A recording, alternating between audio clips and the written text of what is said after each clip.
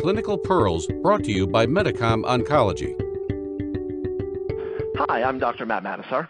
Over the next couple minutes, I'm going to be discussing what I see as the pros and cons of radiation therapy in Hodgkin lymphoma. This is obviously a big subject and a lot more than we can talk about in 2 minutes, but let me at least outline the issues here for you. Radiation therapy is the single most active treatment that we have in the treatment of Hodgkin lymphoma, but it's also the treatment that is most clearly associated with what we call late effects, meaning problems later in life after patients have been cured. What this means is that you have to be very choosy in who you offer radiation therapy to. And that has to incorporate an understanding of your patient's individual risks of late effects and how their disease control is likely to go with and without radiation therapy.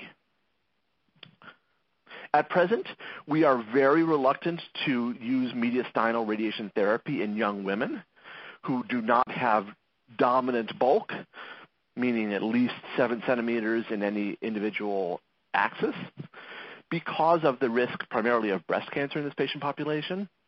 We know that women who receive radiation therapy under the age of 30, when they have radiation therapeutic exposure to their breasts, do have an elevated risk of breast cancer later in life.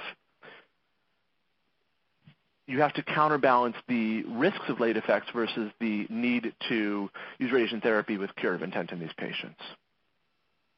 At Memorial, our approach is increasingly shying away from using radiation therapy in the absence of bulky disease, particularly in younger patients, and reserving radiation therapy for patients who either need it because of bulk or have disease that relapses after definitive chemotherapy alone.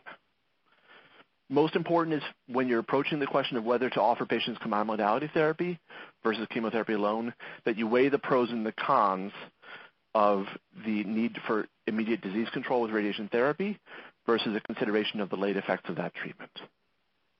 Thanks for listening. Don't forget to subscribe to the Medicom Oncology podcast channel for more clinical pearls. And be sure to visit managinghodgkinslymphoma.com for more educational resources.